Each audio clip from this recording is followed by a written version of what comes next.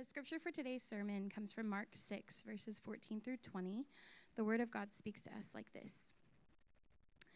King Herod heard of it, for Jesus' name had become known. Some said, John the Baptist has been raised from the dead. That is why these miraculous powers are at work in him. But others said, he is Elijah. And others said, he is a prophet, like one of the prophets of old. But when Herod heard of it, he said, John, whom I beheaded, has been raised. For it was Herod who had sent and seized John and bound him in prison for the sake of Herodias, his brother Philip's wife, because he had married her. For John had been saying to Herod, it is not lawful for you to have your brother's wife. And Herodias had a grudge against him and wanted to put him to death, but she could not. For Herod feared John, knowing that he was a righteous and holy man, and he kept him safe. When he heard him, he was greatly perplexed, and yet he heard him gladly. This is the very word of God to us. Thanks be to God. If I haven't had a chance to meet you yet, my name is Bryce Johnson. I am a pastoral resident here at Frontline Church, specifically Frontline Yukon. If you haven't had a chance to meet, love to get to meet you, get to know you, know your story, buy a cup of coffee, and so please come introduce yourself after service.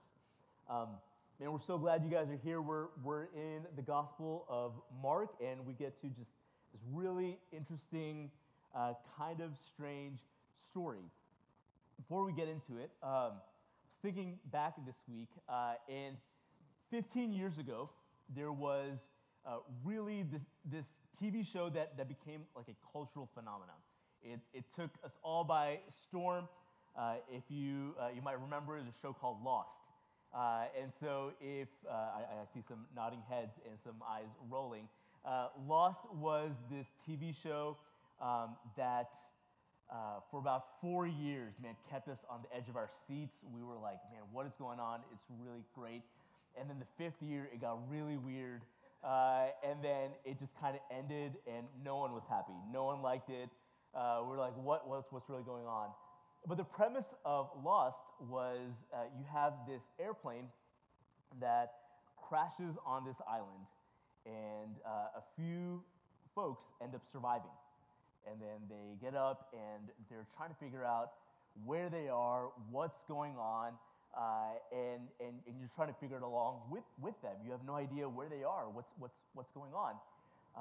And the writers of the show, they implemented this really interesting device where they would use flashbacks.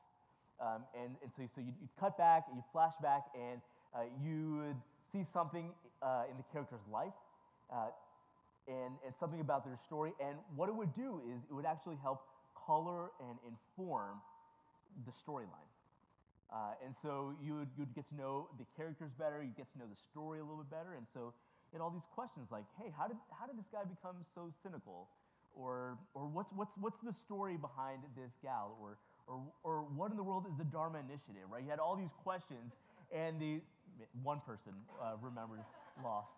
But you had all these questions, and these flashbacks kind of helped provide some more context as to what was going on. And this morning, the passage that we get, that's sort of what's going on that we see in the text this morning.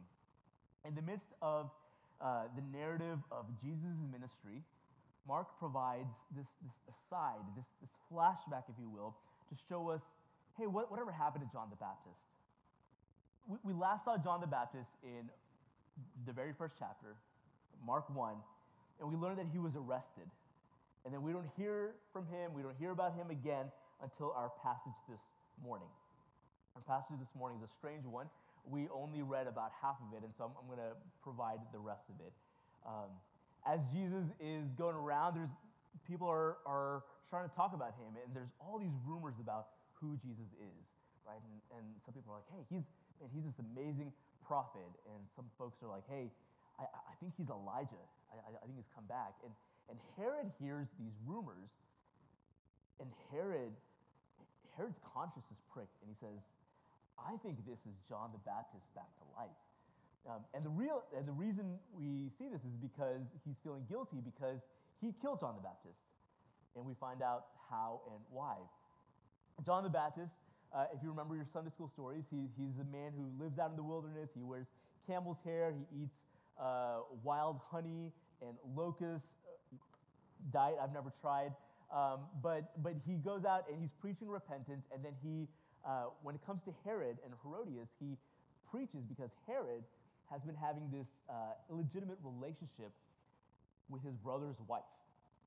And what Herod ends up divorcing his wife, he marries his brother's wife, who also ends up happening to be his niece. And so there's some weird family dynamics going on, and John the Baptist says, hey, that's not okay.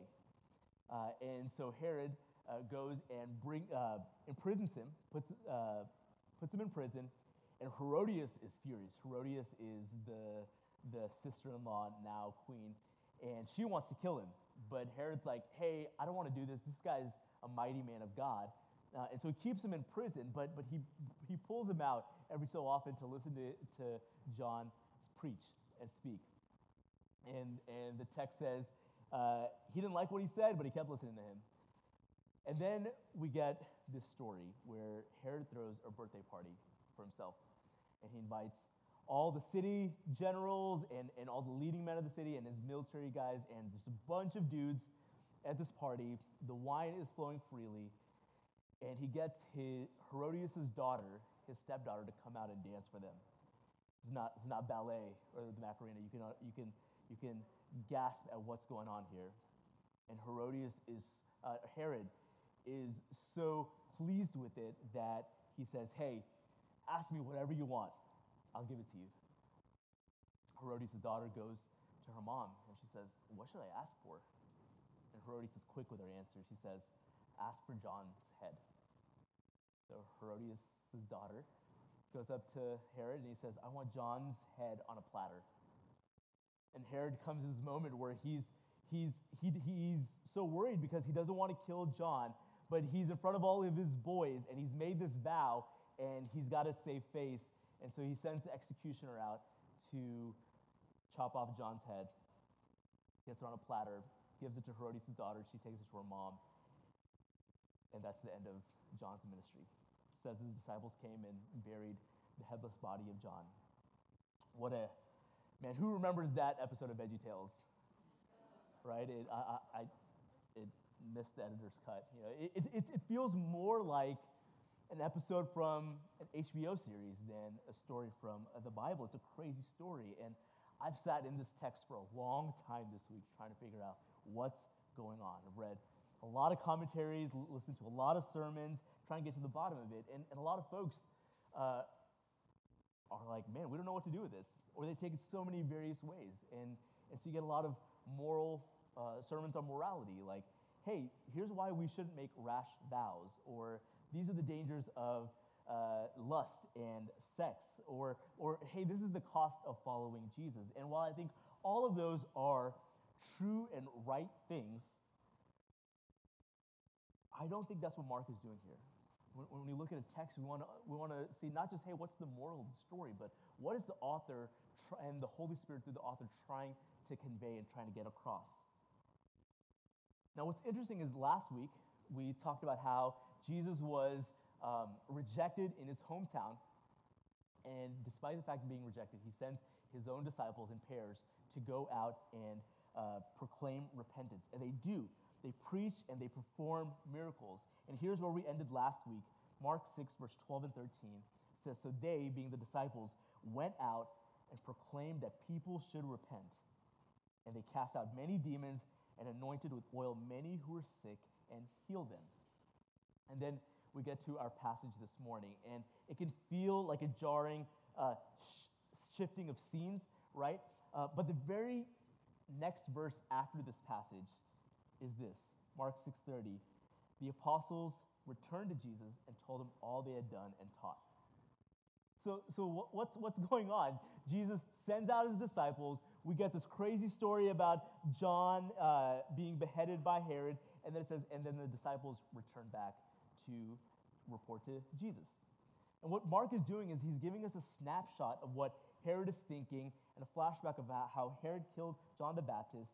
And what we're really seeing here, scholars call it a Markan sandwich, which reminds me that lunch is just around the corner. What we're seeing here is a clash of two kingdoms. Now, what has Jesus been doing thus far? It's really easy just to be kind of going through week after week and listening to these sermons and just kind of forget what Jesus has been doing. So let's backtrack and look at Mark 1, verse 14 and 15. Now, after John was arrested, so this is John the Baptist, Jesus came into Galilee proclaiming the gospel of God and saying, the time is fulfilled and the kingdom of God is at hand. Repent and believe in the gospel. He's been proclaiming the gospel of the kingdom of God. Jesus is not just some magician or some sage walking around offering wise, pithy statements and healing people. What he's doing is he's proclaiming and he's revealing a new kingdom, and it's called the kingdom of God, and it's breaking into the world. And so when he heals people, he's not just performing a trick. What he's doing is he's displaying the restorative power of the kingdom that restores and heals what's been broken. And when he teaches, he's proclaiming the nature of this radically different kingdom. Scholars and theologians call it the upside-down kingdom. And it's called the upside-down kingdom because it's countercultural to every other kingdom, every other philosophy, every other ideology out there. It's a kingdom where the first are last and the last are first. It's a kingdom where leaders wash the feet of their servants. It's a kingdom where suffering leads to glory, where enemies are not retaliated against, but they're loved, and offenders are forgiven, not just once, not just twice, not just 3 times, but 70 times 7. It's a kingdom where the marginalized and the outcasts are lifted up, and the humble and the proud and the self-righteous are brought down. It's an upside-down kingdom. And that's what Jesus has been doing so far. And then we get to this passage this morning where we see another king. It's King Herod. And what we're going to see is when the kingdom of God comes, it's always going to clash with the kingdoms of the world. And as we see these two kingdoms collide, Mark is showing us the better way of the kingdom of God. Now, there's so much in the story that we can unpack and address. There's systemic injustice, there's sexual perversion, there's power dynamics, and there's oppression, and there's so much there. But I think what the text would have us see, and where we're going this morning, is that the upside-down kingdom is a kingdom that's both attractive and offensive. It's a kingdom that's marked by weakness, and it's a kingdom with a better king. This upside-down kingdom that Jesus is proclaiming and has brought in, it's a kingdom that's both attractive and offensive. It's a kingdom marked by weakness, and it's a kingdom with a better king. And so, stay with me. Well, Mark chapter 6, verse 20 says this: Herod feared John, knowing that he was a righteous and holy man, and he kept him safe. When he heard him, he was greatly perplexed, and yet he heard him gladly. Now, Herod had arrested John because he didn't like the sexual ethic that John was proclaiming. John rebuked this unlawful marriage between Herod and Herodias. But what's interesting is that Herod kept listening to John. The text says that even after John was imprisoned, Herod would bring John out to listen to him. And he didn't like what John said, but he liked listening to John. See, there's something about John's preaching that attracted Herod, that was sweet to Herod's ear, and yet there was something about John's preaching that repulsed Herod. That's because the kingdom of God made demands on how to live. And Herod is experiencing what all of us will experience or find out about the gospel and the kingdom of God. It's attractive, but it's also offensive. Because it's a kingdom of love and grace, but it's also a kingdom that demands repentance and obedience. It's a kingdom of inclusion and welcome, but it's also a kingdom of judgment on the unrepentant. See, Herod loved to hear the attractive parts of God's word, but he didn't want to obey the hard parts of God's word. And I wonder how many of us here can resonate with that.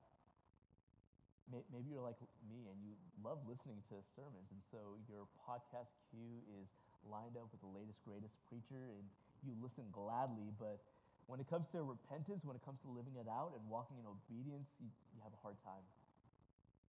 Maybe you love the sermon on God's grace and mercy, but when it comes to honoring God with your giving and with stewardship and living in such a way where money doesn't have a hold on your life, then you falter. Or you love what God's word has to say about righteousness and holy living, but when God's word calls you to embrace the foreigner and the refugee and with open hands and treat them as you would treat Jesus, then we want to caveat it. See, the gospel of the kingdom will press on all of us in areas that are uncomfortable. And the reason is because the gospel demands allegiance to an authority that, listen, is not us. We live in a culture and time where the highest value is individual autonomy. It's individual autonomy where you do what pleases you, what benefits you, what you think is right, and how dare someone tell you otherwise? How dare someone how dare someone challenge how you live or disagree on your stance? And we have elevated autonomy as the highest good. And friends, Christianity will always press on this because individual autonomy and authority isn't the highest good in the kingdom of God. But we submit to a different authority that's outside of us. That's not a voting bloc, not a talking head, not an organization, but the creator of the cosmos. And the sobering reality is that he is all-knowing and all-wise and all-loving, and we are not. And so his ways will always rub on us and come into conflict with us because we are not God. One pastor says it this way. He says, if your God never disagrees with you, you might just be worshiping an idealized version of yourself. A God who looks like you, thinks like you, votes like you, acts like you, treats others the way you treat others, because the true God isn't made in our image. We will always find something he says, something he demands difficult. Now, a gospel that's only attractive is not the kingdom of God. But a gospel that's only offensive is also not the kingdom. Herod loved listening to John's preaching, but he refused to change how he was living to obey God's word. So friends, here's my question. How do we respond when Scripture comes into conflict with us and how we think things ought to be? So the kingdom of God is both attractive and offensive, and one of the things that we tend to find frustrating and offensive about the kingdom of God is actually the second point, that it's a kingdom that's marked by weakness. It's a kingdom that's marked by weakness. Look at verse 17. It says, "For it was Herod who had sent and seized John and bound him in prison for the sake of Herodias, his brother Philip's wife, because he had married her." Now, the story of John being imprisoned and then beheaded just seems like a strange interjection, this depressing story into what feels like an otherwise happy one of the disciples going out and pushing back darkness. But what we're actually seeing here is a key feature to Christianity, and it's the way of the kingdom, what the nature of the kingdom is, and it's one that's marked by weakness. See, the kingdoms and governments of the world flex by displays of power and coercion and authority, and it's what Herod does here. He uses his authority and his power to go and seize Herod and to imprison him and to bring him out for his own pleasure and then to murder him. It's how the systems of the world operate. But the kingdom of the world does not deal with coercion or abuse of authority or an iron fist. The kingdom displays its power through vulnerability. Have you ever read the Sermon on the Mount?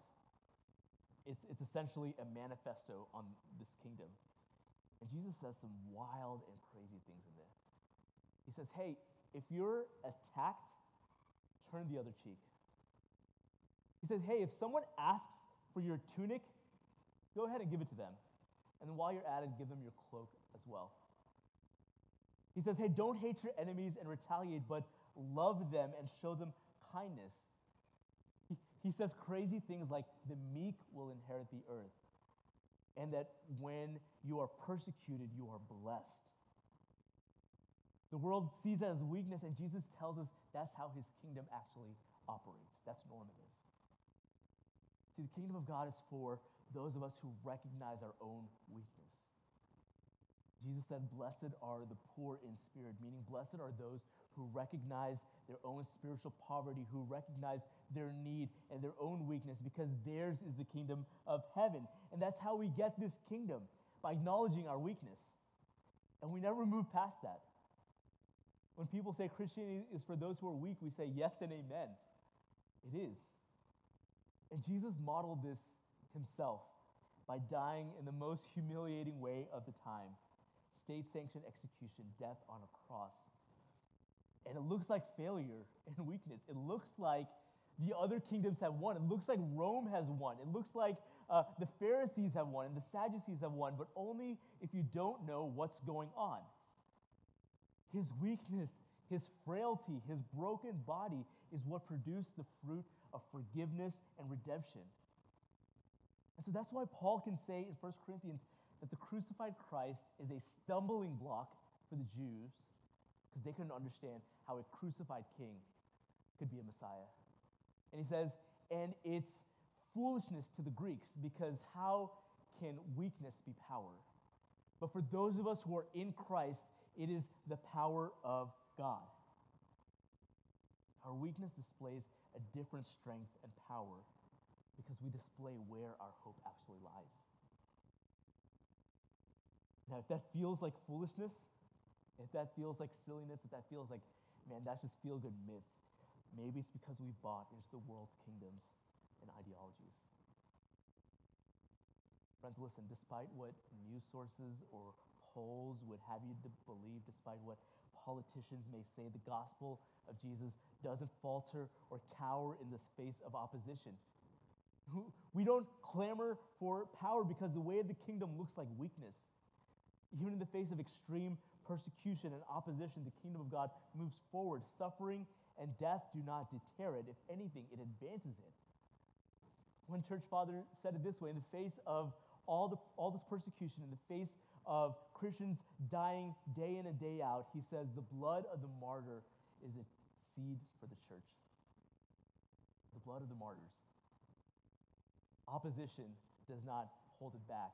Weakness is where we display where our power is. Listen to what Paul says in 2 Corinthians chapter 4, verse 7 through 11. He says, but we have this treasure in jars of clay. Why?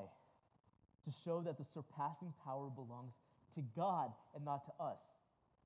We are afflicted in every way, but not crushed, perplexed, but not driven to despair, persecuted, but not forsaken, struck down, but not destroyed, always carrying in the body the death of Jesus, so that the life of Jesus may also be manifested in our bodies.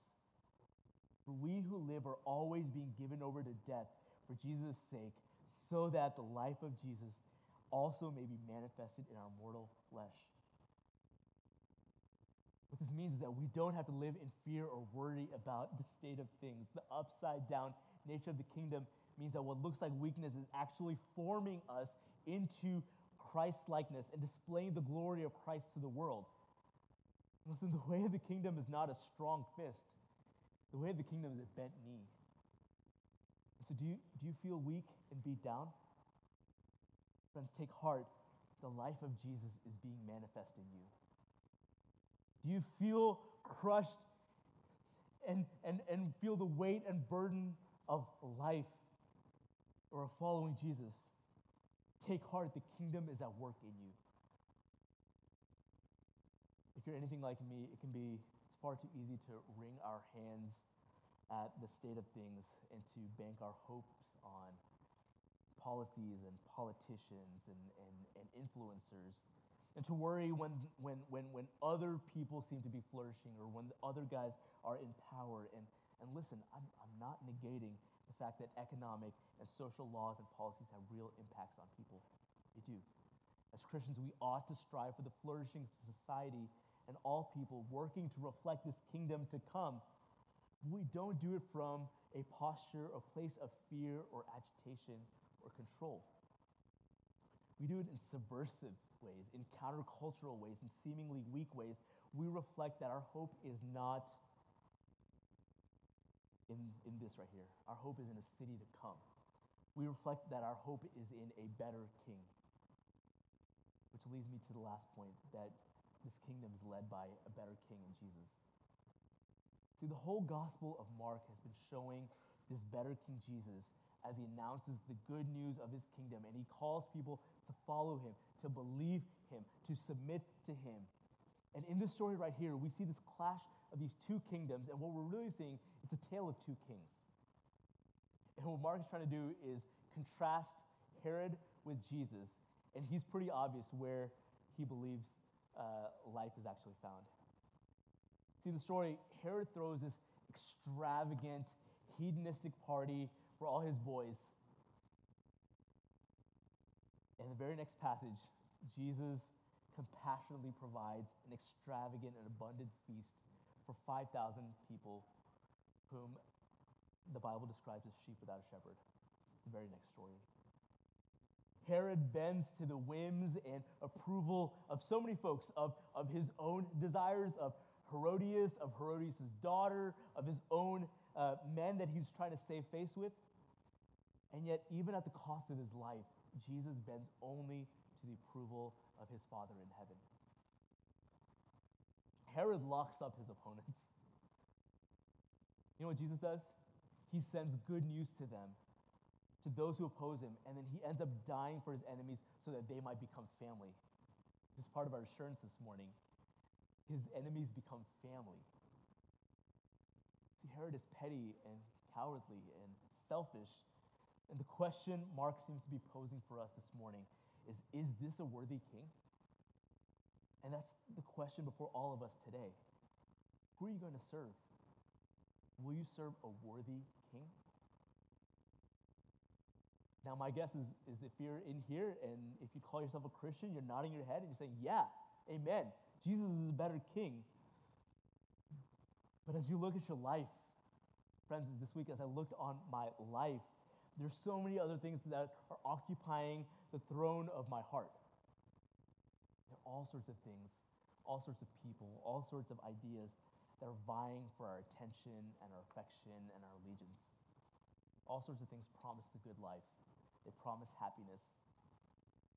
Listen, we have whole industries whose sole purpose is to convince us that they have the product that we've been waiting for our whole lives, and that product will change our lives. We look to relationships and sex and believe that they'll offer the love and the identity that we've always wanted. We look to marriage and to kids and believe that they'll actually bring us meaning, lasting meaning.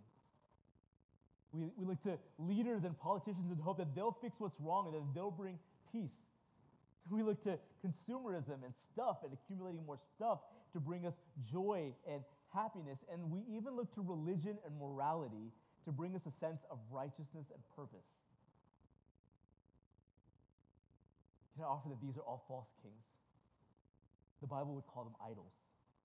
They're good things in and of themselves, but they can't bear the weight of our hopes and our dreams. And when good things become ultimate things, they become God things. They become idols. We even look to ourselves, don't we? Because we're told that, hey, if you follow your heart, if you're true to yourself, if you're true to who you really are, that's what's actually going to lead to the greatest life. But even we make terrible kings. I mean, how many times have we deceived ourselves? How many times have we let ourselves down? How many times have we let others down? How many times have you changed your opinion this week?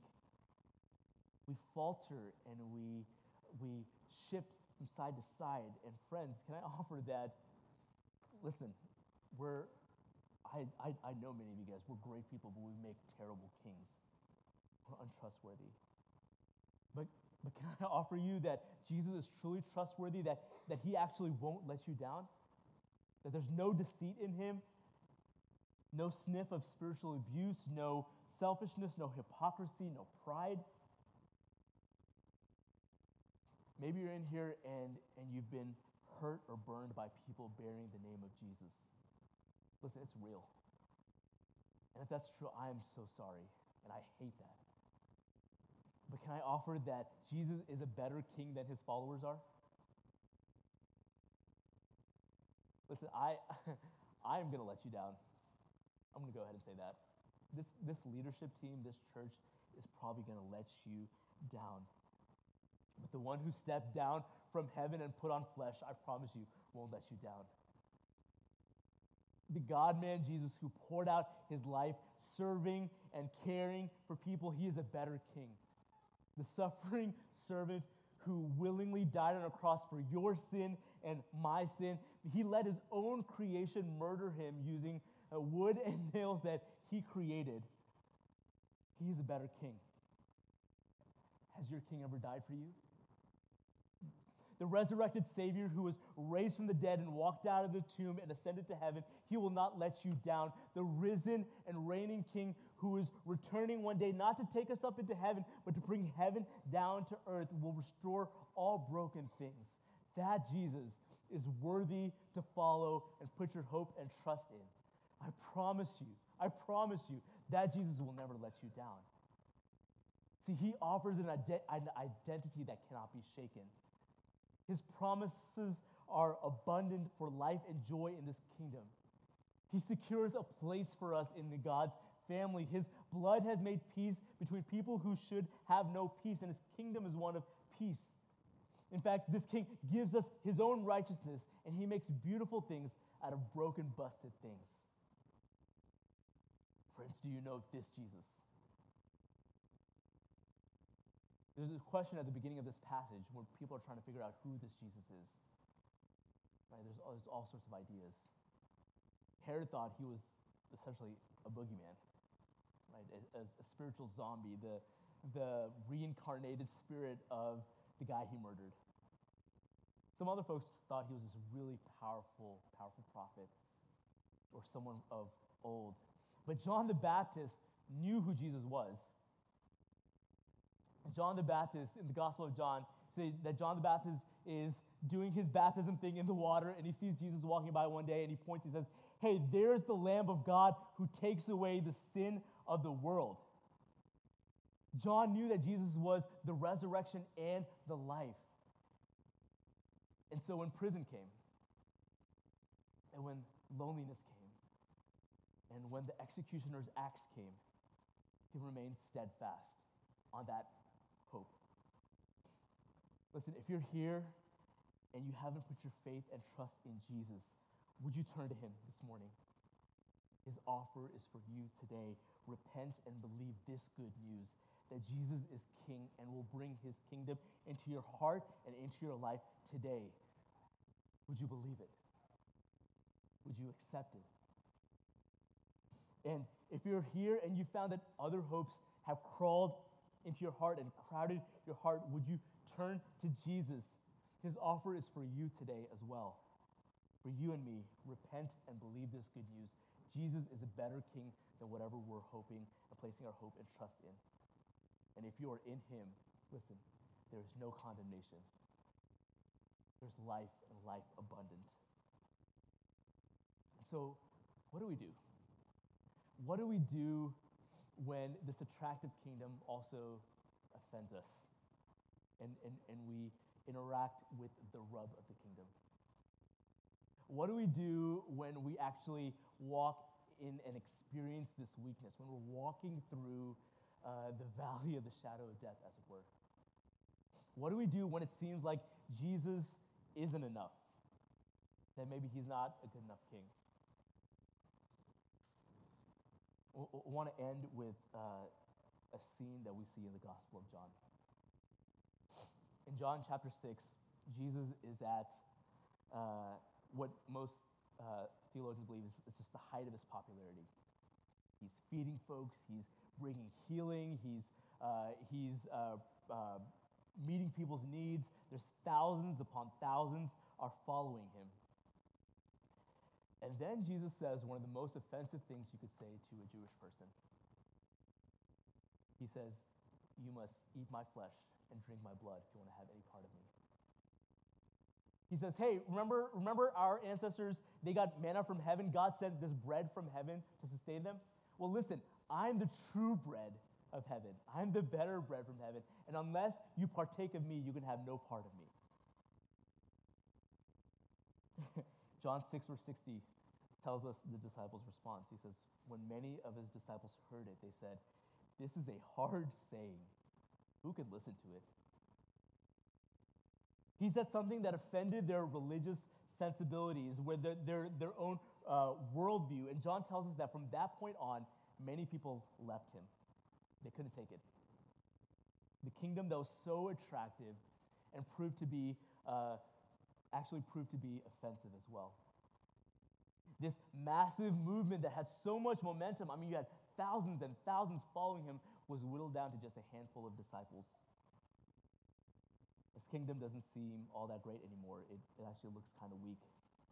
It looks like it's faltered. And then Jesus turns to his disciples after everyone else has left, and he asks them this poignant question. Jesus said to the 12, "Do you want to go away as well?" Jesus asked, "Hey, are you guys going to leave as well? Listen, I've said some hard things. What are you going to do? Our numbers have shrunk. Our following has fallen off. Listen, do you want to find someone else to follow? Do you want to find another king to submit to?" Let me ask, how would you respond in that situation? Have you ever wondered, is it worth it? Is Christianity still worth it? Is this suffering still worth it? Is Jesus still worth it? Watch Peter's response. Peter, always the first one to respond, always the first to speak. Verse 68. Simon Peter answered him, "Lord, to whom shall we go? You have the words of eternal life." Simon says, "Jesus, where else are we going to go? There's no one else. There's nothing else. No other system, no other leader, no other hope, no other personality, no other king. No one else has the words of eternal life." Friends, the heart of the kingdom is that phrase. You alone have the words of eternal life. My prayer is that we would embrace that this morning, and we'd believe that. Whatever you're walking through, Jesus has the words of life. Would you bow your heads with me?